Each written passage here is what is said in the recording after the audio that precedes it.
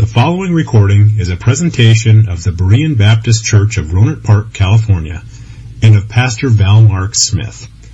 We are an independent Baptist congregation committed to the accurate presentation of the historical doctrines of the faith. We welcome your visit to our services anytime here in the Rohnert Park area. Let's open our Bibles to 1 Thessalonians chapter 5. Our study continues in Paul's first letter to the church at Thessalonica. This is a church that he founded in his first missionary journey, and you can read about the experience that Paul had with this church in Acts chapter 17. Paul was under orders from the Holy Spirit who sent him to Macedonia after he diverted him from Paul's previous plans. There was a man that appeared to Paul in the night, and this was a vision that was given him by the Holy Spirit, who told him there were people in Macedonia that needed to hear the gospel of Jesus Christ, and Paul would go there and preach the word, people would be saved, and churches would be established. And so Paul established a thriving church in the city of Thessalonica after just a few weeks of preaching in that place. Now you can imagine as Paul went there that the news of Jesus Christ and the resurrection from the dead, that sounded like an outlandish assertion. Who could believe such things? When he taught the commandments and how they were to live by a different morality that was countercultural to those people. And when he told these pagans that there is only one true and living God, that was a totally different spirituality. Paul had no ability to convince people that the message of Christ was true. That's not within man's ability to do. There's no preacher that can open up a person's heart to help them to understand truth. But that is the work of the Holy Spirit. And this is what the Holy Spirit does. He opens up the dead heart to receive the Word of God, even as we read that what happened to Lydia in Philippi, that the Lord opened her heart so that she received the Word that was spoken by Paul. And so here in Thessalonica, Paul witnessed the regeneration of these people that turned from their idols to worship Jehovah God. They were saved from their sins. And the first part of this letter is about how they had been delivered from the wrath of God. But there was another amazing part of Paul's message to the church. It was the promise that the risen Christ that he preached, the crucified and risen Christ that he preached, would one day return to this earth. And so he taught them this New Testament truth of the gospel, but as he did, he used the Old Testament scriptures to do it. The Old Testament is all that he had to preach. And in the Old Testament, we find that the second coming of Christ is a major theme of the Old Testament prophets. And if Paul was to teach the church the Word of God, then he must speak about these things. This very important part that Christ is going to return.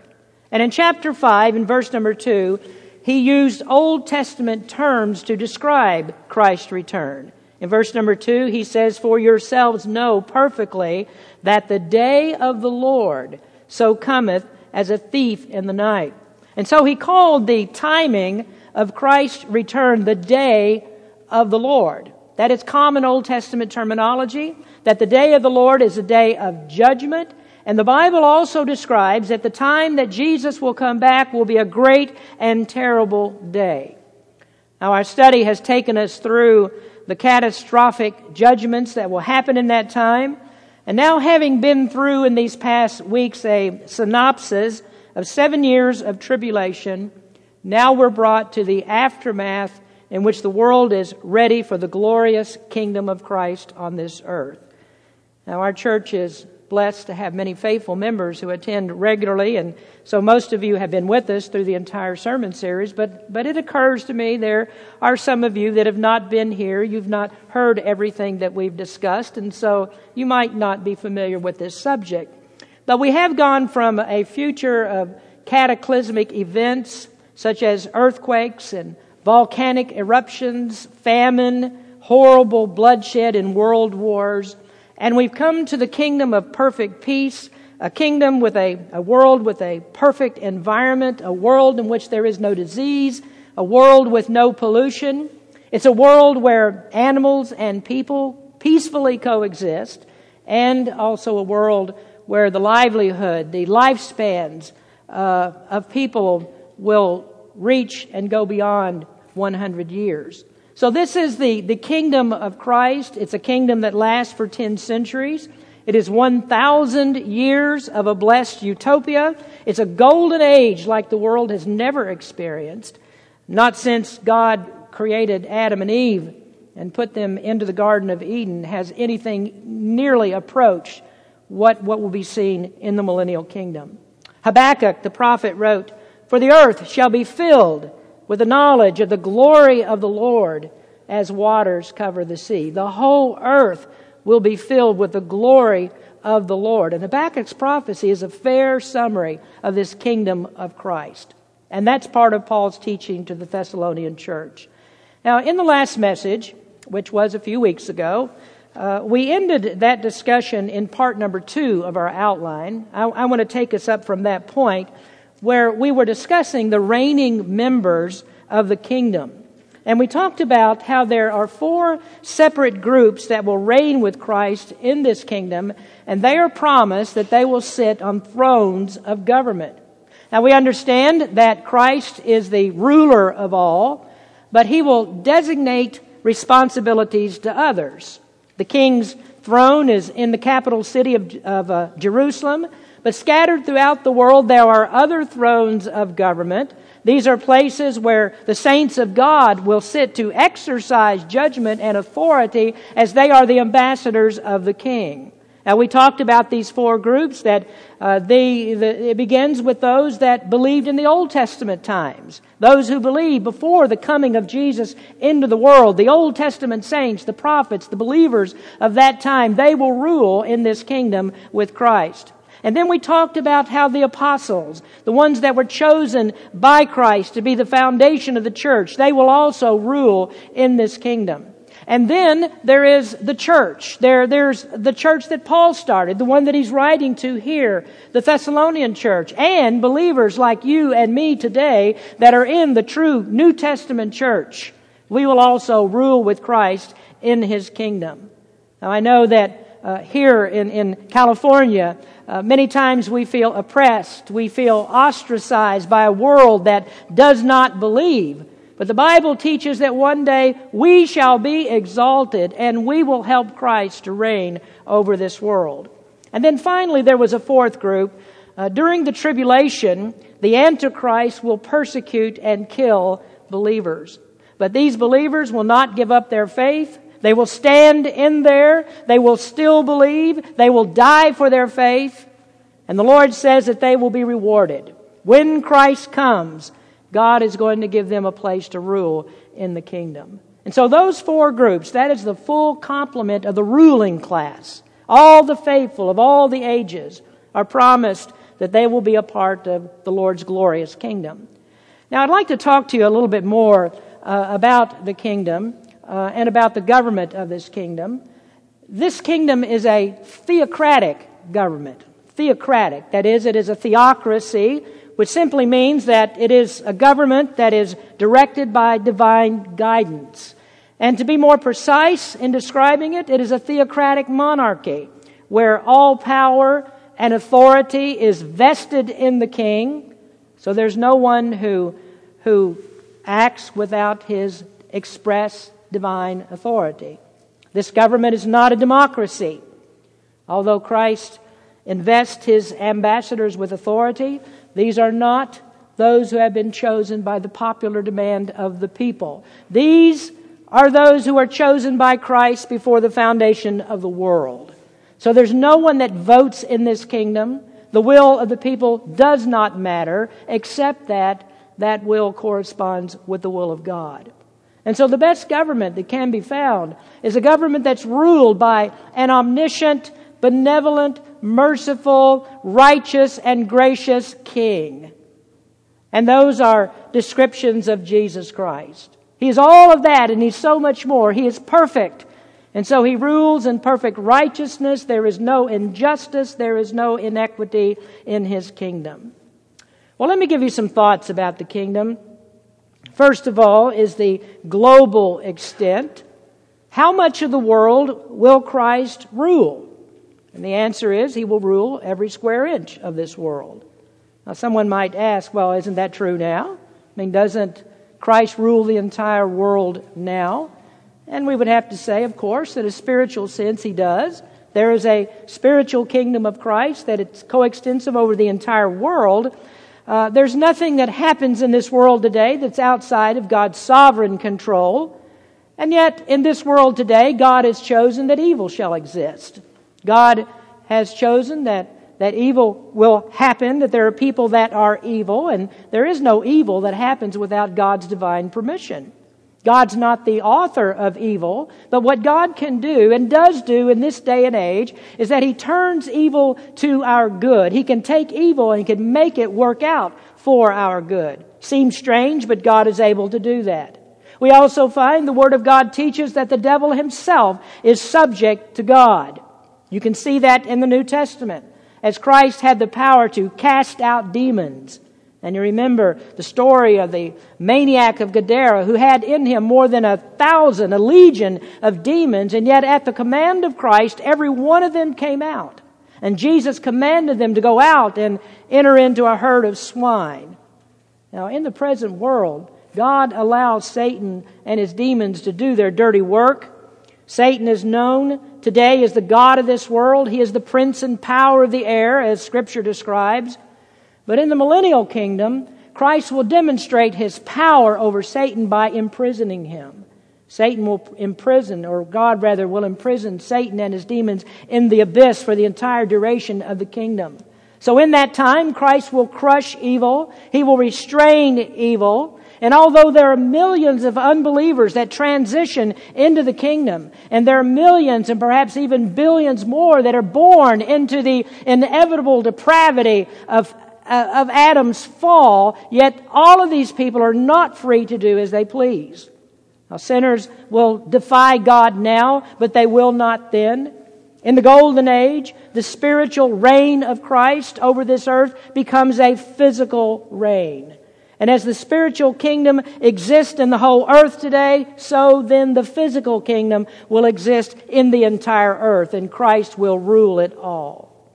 The prophecy of Isaiah 9 says that the government shall be on the shoulders of Christ, and He will sit on the throne of David.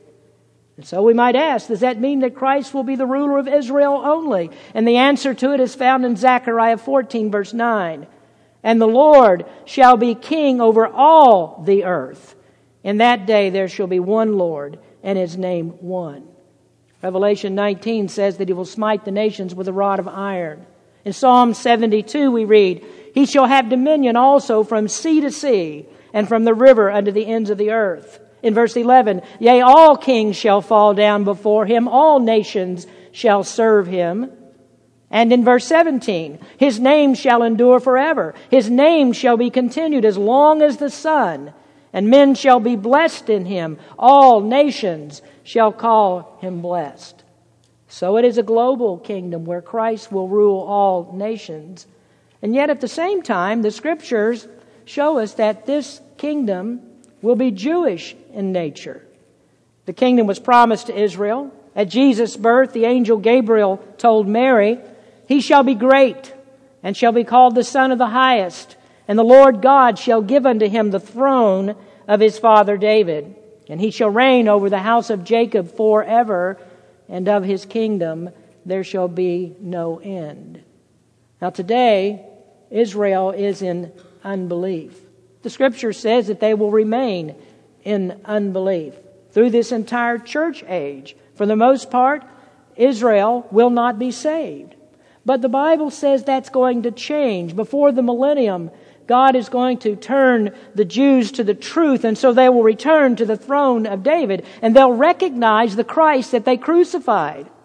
A very important scripture for you to know and understand is Isaiah chapter 53. And we tend not to recognize that Isaiah 53 is actually a millennial chapter in which Israel looks back on the Christ that they crucified, and now they come to this one who has been declared their Messiah. So they look to the Messiah that they crucified. Romans 11 says that God has not cast Israel away. Now, it's true today, and with some people in their millennial positions, they do believe that Christ has ended His relationship with Israel. That Israel is no more the favored nation of God. They have no status with God. And yet, if that's true, then these Old Testament texts that we read are filled with lies and with false hope. There are all these curses that Israel receives for unbelief, while they receive nothing for the promise of turning back to God. Yet we find that is what the Scriptures say. God always remembers Israel. And so one day He will send His Holy Spirit. He will open up their hearts to the truth, and they will return to Jehovah God. They will come to Christ, who is the God of Abraham, Isaac, and Jacob. And so we read in Romans 11, "And so all Israel shall be saved, as it is written, there shall come out of Zion the deliverer, and shall turn away ungodliness from Jacob. For this is my covenant with them, when I shall take away their sins." Now, Paul wrote that in the New Testament. Where does it say that God will take away their sins? Where does it say that God will turn them back to Christ? Well, Romans 11, that's New Testament, but Paul is simply speaking here prophecy that comes out of the Old Testament. Who is to say that Isaiah 59 is not true? This is the place that Paul drew on. "And the Redeemer shall come to Zion, and unto them that turn from transgression in Jacob, saith the Lord. As for me, this is my covenant with them, saith the Lord. My spirit that is upon thee, and my words which I have put in thy mouth, shall not depart out of thy mouth, nor out of the mouth of thy seed, nor out of the mouth of thy seed's seed." That is the children, the grandchildren, and on, saith the Lord, henceforth and forever. The Scripture says that God made a covenant with Israel. And He said that His covenant will never depart from them. He said that He will turn away their transgressions. As Paul says, the deliverer will come out of Zion and turn away their ungodliness. And Isaiah says, the Redeemer shall come to Zion and turn to those that turn from their transgression. And it's all according to this everlasting covenant. Now, if I might be political for just a moment, America's best hope of success is to be on the side of Israel. We are not God's chosen nation. They are. God does not intend to make America great. He intends to make Israel great. The worldwide kingdom will not be America's. It will not belong to any other nation. It will be Israel's kingdom. But even as we hear that, we have to be thankful for this, that God is also the God of the Gentiles. That God saves people from all nations, from all races, from all ethnicities. And though the kingdom belongs to Israel, it's also ruled by every faithful believer in Isaiah's or Israel's Messiah. Simeon prophesied when he saw the baby Jesus, "Lord, now lettest thy servant depart in peace according to thy word. For mine eyes have seen thy salvation, which thou hast prepared before the face of all people, a light to lighten the Gentiles, and the glory of thy people Israel." Now today, we see that Israel is a land divided. You read in the papers about conflict in Israel. It goes on all of the time. It dominates our news stories many times. Who is going to control the West Bank? Who will control the Golan Heights? Who will have control of the Gaza Strip? Well, all of that's Israel's land. Presently, there is an Islamic mosque that sits on the Temple Mount in Jerusalem. The Jews don't even have control of their most holy site, the place where the temple of God once stood. And so instead you find Israel today, the Jews gathering at the Western Wall. And that's just a retaining wall that held up the platform of the Temple Mount where the temple once stood. And there at that wall, they say their prayers. They write them out on little pieces of paper and stuff them in the cracks of the wall. And there they are praying and hoping for the day that the temple will be rebuilt. And the wall, standing in front of that wall, that's all that they have at this present time. But in the book of Ezekiel, the Scriptures describe the building of a new temple. There are 7 chapters that are dedicated to describing the temple and worship in the millennial kingdom. And so we wonder, who is the person who says, no, none of that's true. We're living in the millennium now. This is the millennium the Bible talks about, and yet there isn't a temple. Well, then when will the prophecies of the Bible come true? And who is that person that says, well, Satan is bound now, as the Bible describes him. Satan is bound now, when we know very well that evil exists in the world, that the devil is active in the world, the devil is tempting people in the world, the devil is not bound. He's doing just about anything that he wants to do within the limitations that God gives him. And so are these prophecies of the Old Testament, are they false prophecies? Or will there in fact come a day when Israel will be restored, when the devil will be bound, and when there will be an actual temple built in Jerusalem? God is going to give back the Temple Mount to the Jews. A new temple will be constructed. And it's a massive, glorious place that far exceeds the one that Solomon built. You remember your history of the Old Testament, how the Jews returned from their captivity in Babylon, and they built a second temple.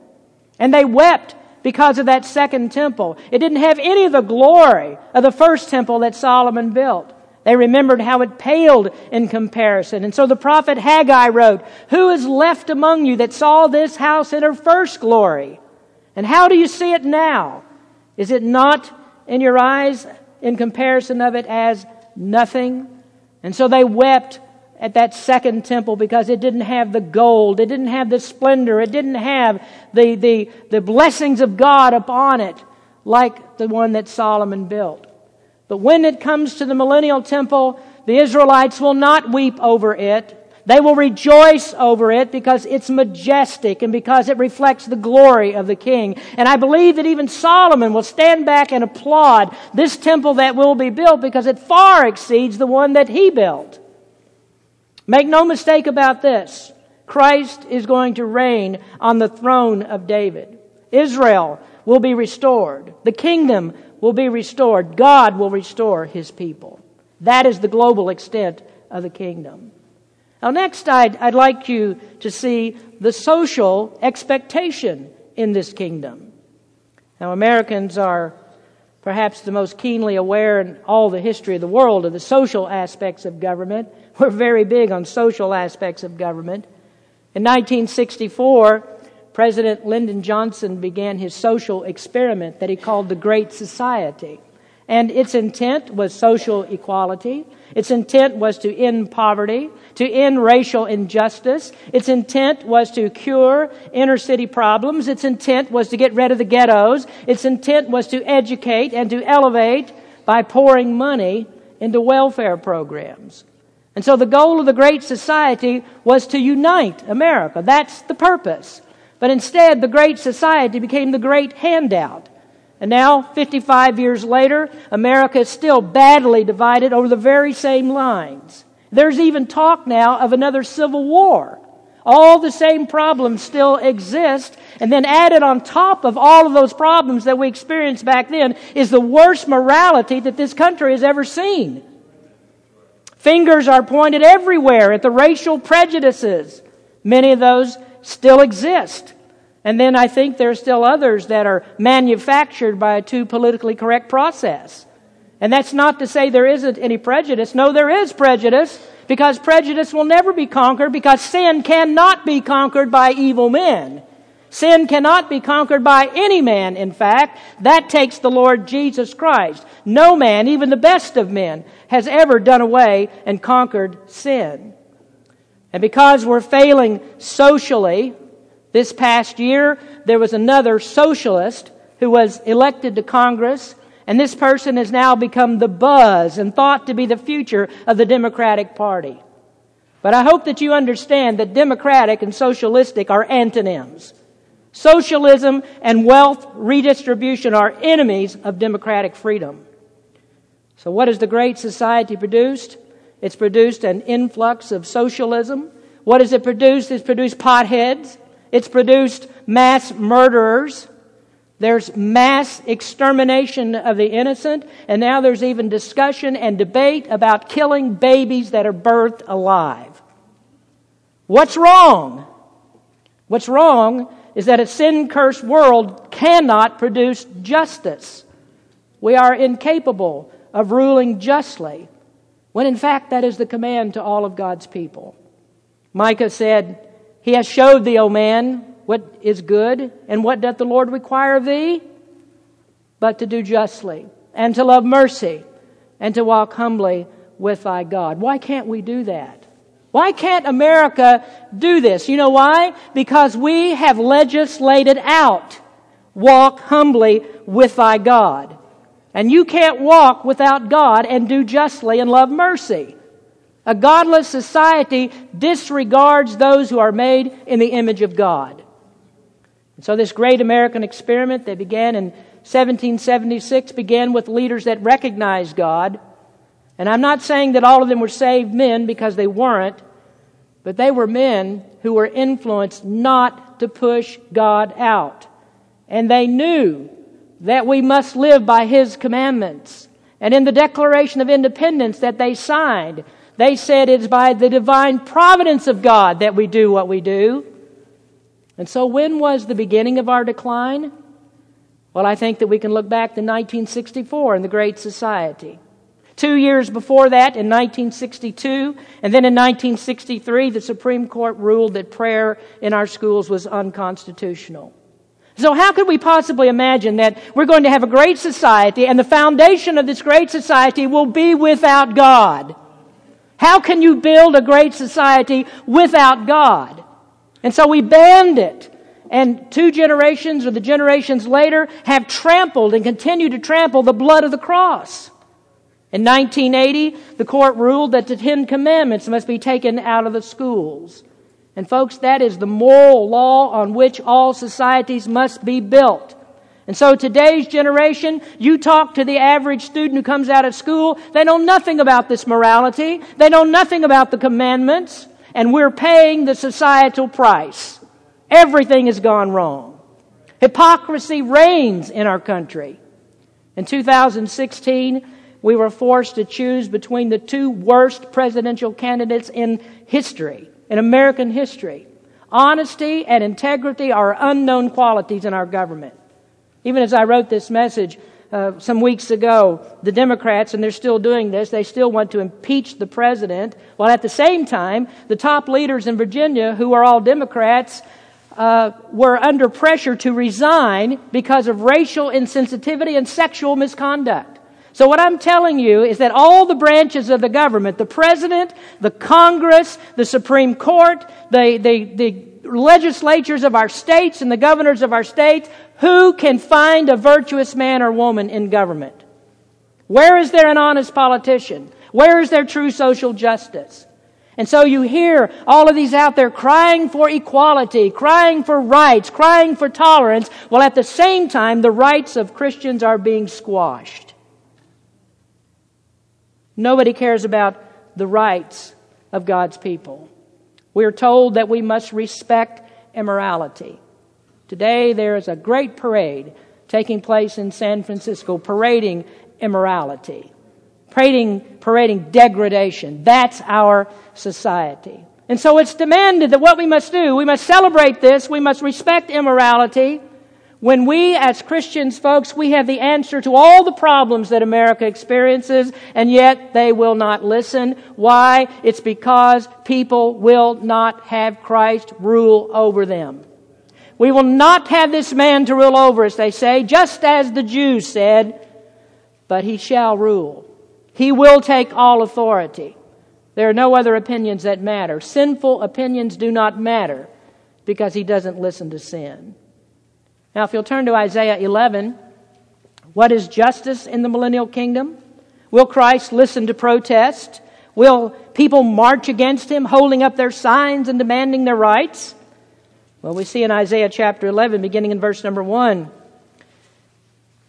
"And there shall come forth a rod out of the stem of Jesse, and a branch shall grow out of his roots." That's the descent of Christ for the throne of David.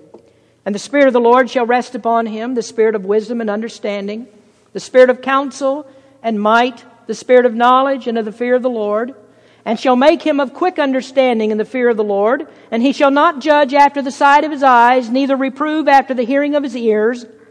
But with righteousness shall he judge the poor, and reprove with equity for the meek of the earth. And he shall smite the earth with the rod of his mouth, and with the breath of his lips shall he slay the wicked. And righteousness shall be the girdle of his loins, and faithfulness the girdle of his reins.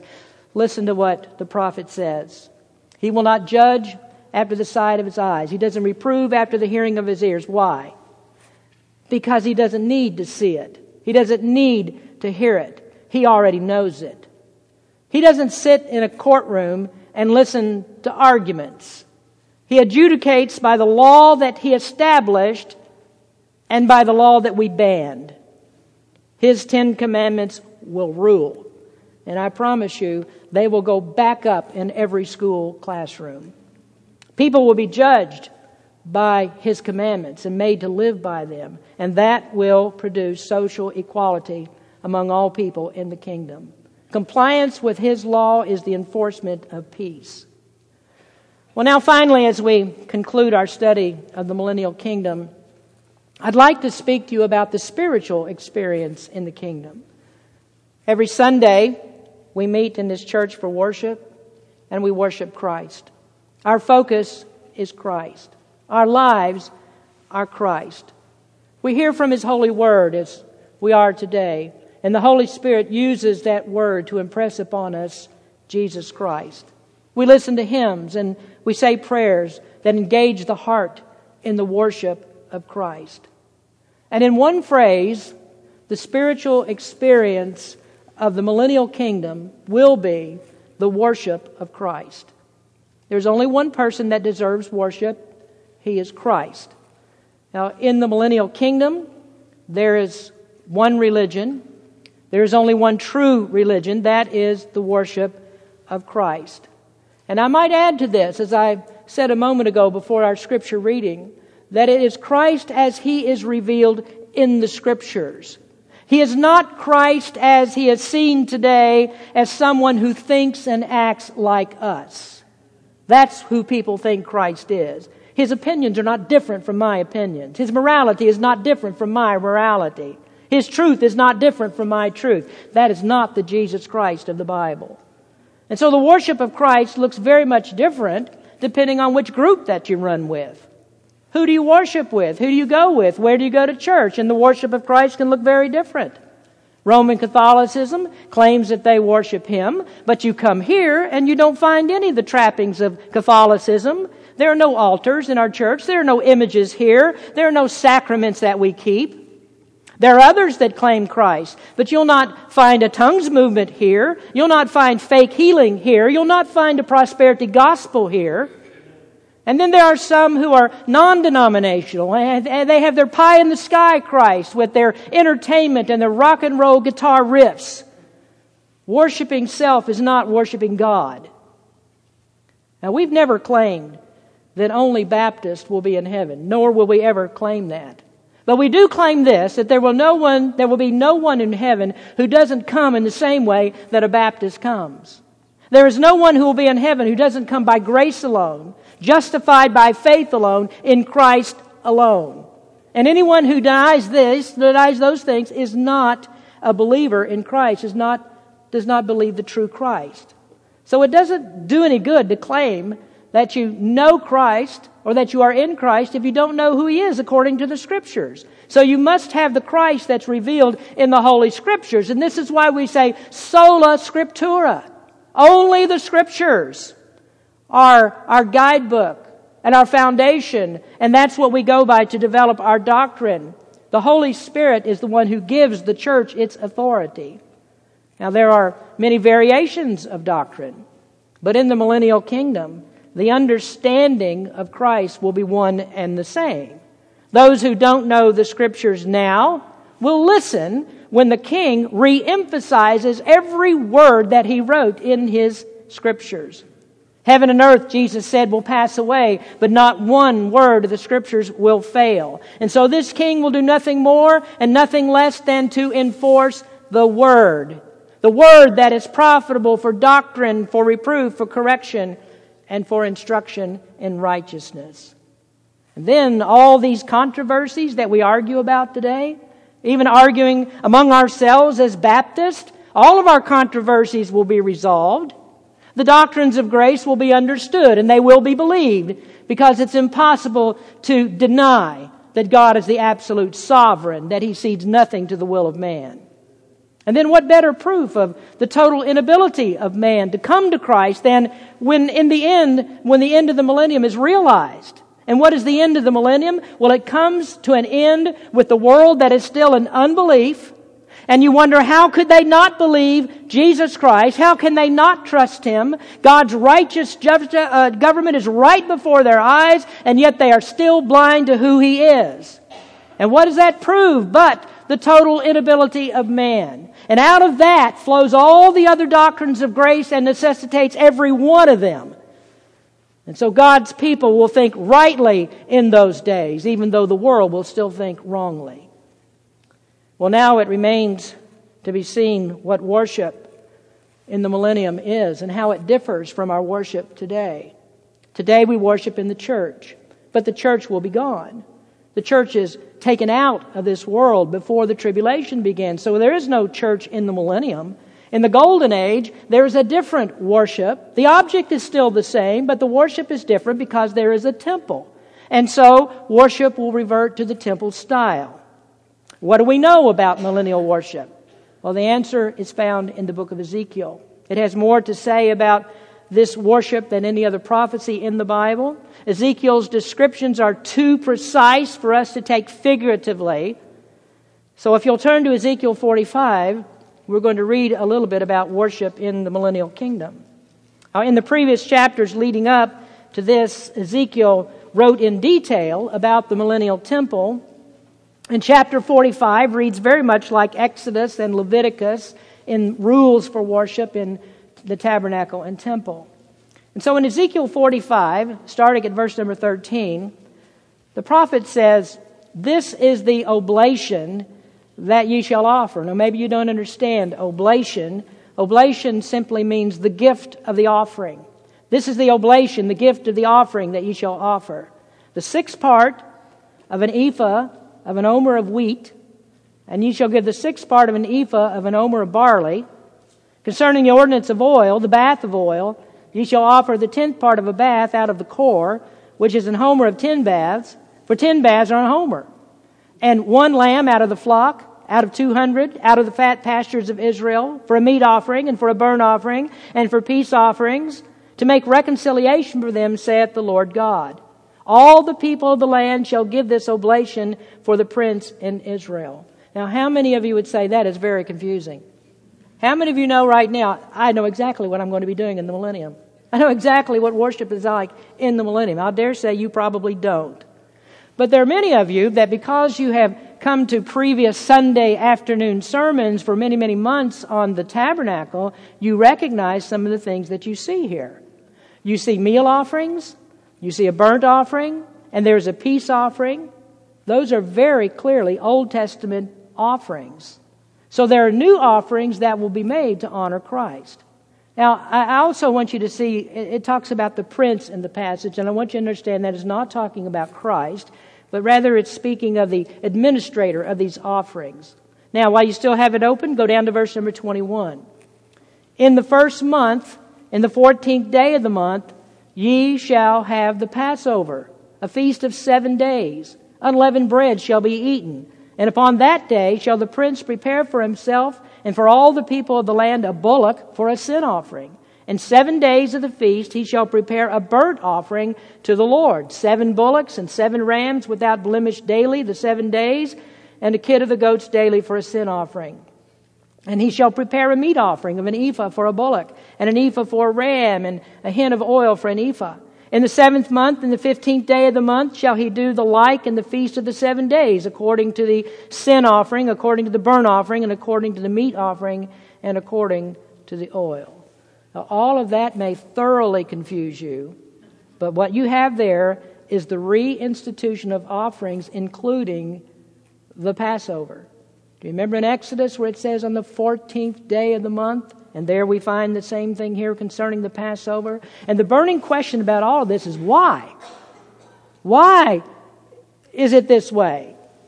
All those Old Testament sacrifices, what did they do? They pointed to Christ who was yet to come. But now Christ has come.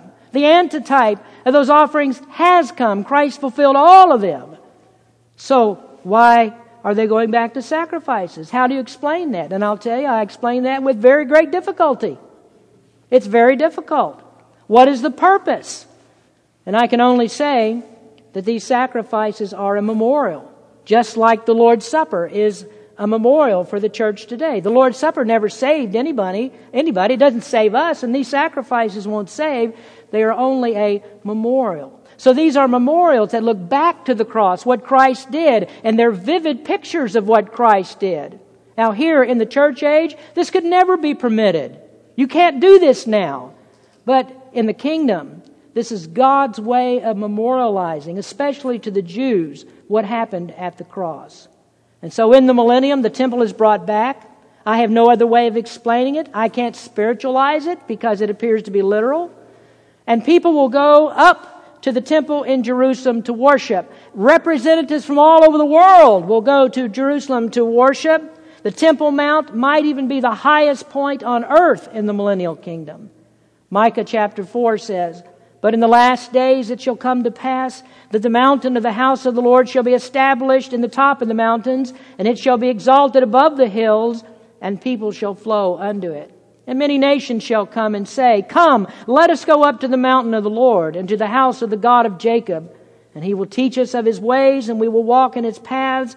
For the law shall go forth of Zion, and the word of the Lord from Jerusalem." Now do you see that? The house of the Lord, that is the temple, will be established in the top of the mountains. It's exalted above the hills. And so for miles around, it's the grand focal point. Now as I close today, I'd like you to turn to another scripture. Zechariah chapter 14. The millennial kingdom ends at 1,000 years. And the kingdom will go out in another act of fear as God rains down fire from heaven upon Satan after he is released from the abyss, and upon his demons and upon those who follow him. You see, during the millennium, worship is enforced. And at the end of 1,000 years, the world is populated by lost people who hate the king. Lost people are never going to love the king. They hate the goodness of the kingdom. They've been forced all of this time to worship him when in their hearts there wasn't anything but hate. And so the hostility mounts against the king. Zechariah 14 verse 16, "It shall come to pass that every one that is left of all the nations which came against Jerusalem shall even go up from year to year to worship the king." Now that's referring back to all the ones that were left. Those are the ones that were at the battle of Armageddon that did survive and they went into the kingdom. Now we're at the end of the kingdom, and the Lord of hosts commands them, it says, to keep the feast of the tabernacles. "And it shall be that whoso will not come up of all the families of the earth unto Jerusalem to worship the King, the Lord of hosts, even upon them shall be no rain. And if the family of Egypt go not up and come not, that have no rain, there shall be the plague, wherewith the Lord will smite the heathen that come not up to keep the feast of tabernacles. This shall be the punishment of Egypt, and the punishment of all nations that come not up to keep the Feast of Tabernacles." Now remember, these are people that see the righteous king, have lived in a righteous government, but they refuse to come up to worship. "In that day shall there be bells upon the bells of the horses, holiness unto the Lord, and the pots in the Lord's house shall be like bowls before the altar." So God says if people refuse to come and worship, then God will stop the rain. God will stop the prosperity in the kingdom. If they still refuse to come, then he sends a plague. And so the hostility grows, it mounts, until people can stand it no longer. And at that moment, in their great anger, Satan is then turned loose. The chains in which he has been imprisoned those shackles are removed.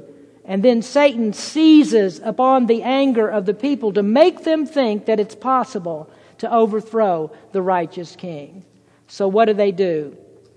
The ending is in Revelation 20, verses 7 to 10. "And when the 1,000 years are expired, Satan will be loosed out of his prison, and shall go out to deceive the nations which are in the four quarters of the earth, Gog and Magog, to gather them to battle, the number of whom is as the sand of the sea." That is a remarkable thing. The number of people standing against Christ after the righteous kingdom is as the sand of the sea. That simply means a number that's so great you can't stand there and count them all. All of these people that lived in the righteous kingdom, they now turn against the king. And they went up upon the breadth of the earth and compassed the camp of the saints about and the beloved city. And fire came down from God out of heaven and devoured them. And the devil that deceived them was cast into the lake of fire and brimstone, where the beast and the false prophet are, and shall be tormented day and night forever and forever. Folks, you are looking at there the realization of the total inability, the total depravity of man to come to Jesus Christ without the Holy Spirit speaking to his heart.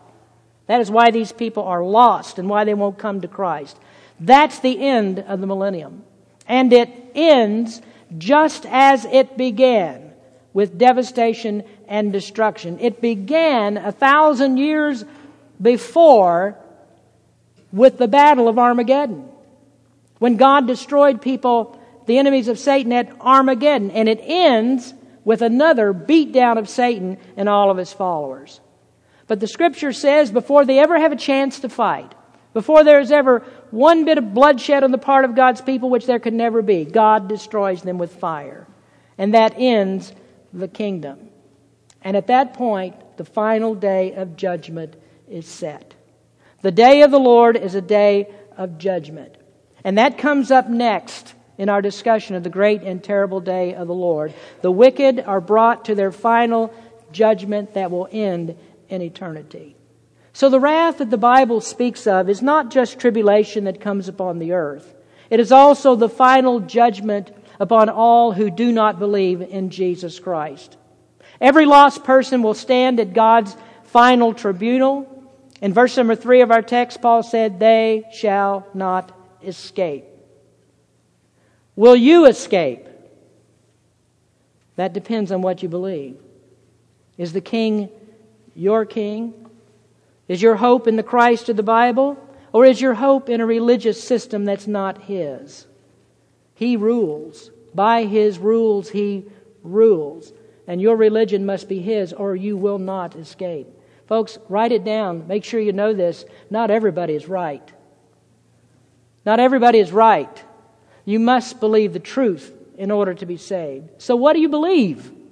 Examine that now. Do you know Christ? Do you worship Him? Or do you worship some idea of Christ? Do you worship your opinions of Christ? Do you worship your judgments? Do you worship your justice? Or is it the divine Christ as He's revealed in the Bible? You've got to have it right, because one day you're going to give an account to the righteous judge. Let's pray. Heavenly Father, we come to You now confessing again our sins, knowing this, Lord, that we need You. Every hour we need You. By Your grace and by Your mercy is the only reason that we survive in this wicked world. As Your people, it's the only way that we can make it through the terrible times in which we live. Lord, we thank You that there is a kingdom coming where we will reign with You. And now, Lord, I pray for those who might be here today who haven't trusted You as Savior. They don't know You, or they have some false idea of who You are. We pray they will see the truth of Scripture. You are the righteous judge. You are the only way that anyone can be saved. By faith alone, in Christ alone, by grace alone, is the only way that we can come to salvation in Christ. Thank You, Father, for Your word. In Jesus' name we pray. Amen. Thank you for listening to this presentation of the Berean Baptist Church of Rohnert Park, California. If you would like further information about our church, please feel free to call us at area code 707-584-7275 or write to us at Berean Baptist Church, 6298 Country Club Drive, Rohnert Park, California, 94928. Additionally, you may visit us on the World Wide Web at www.bbaptist.org.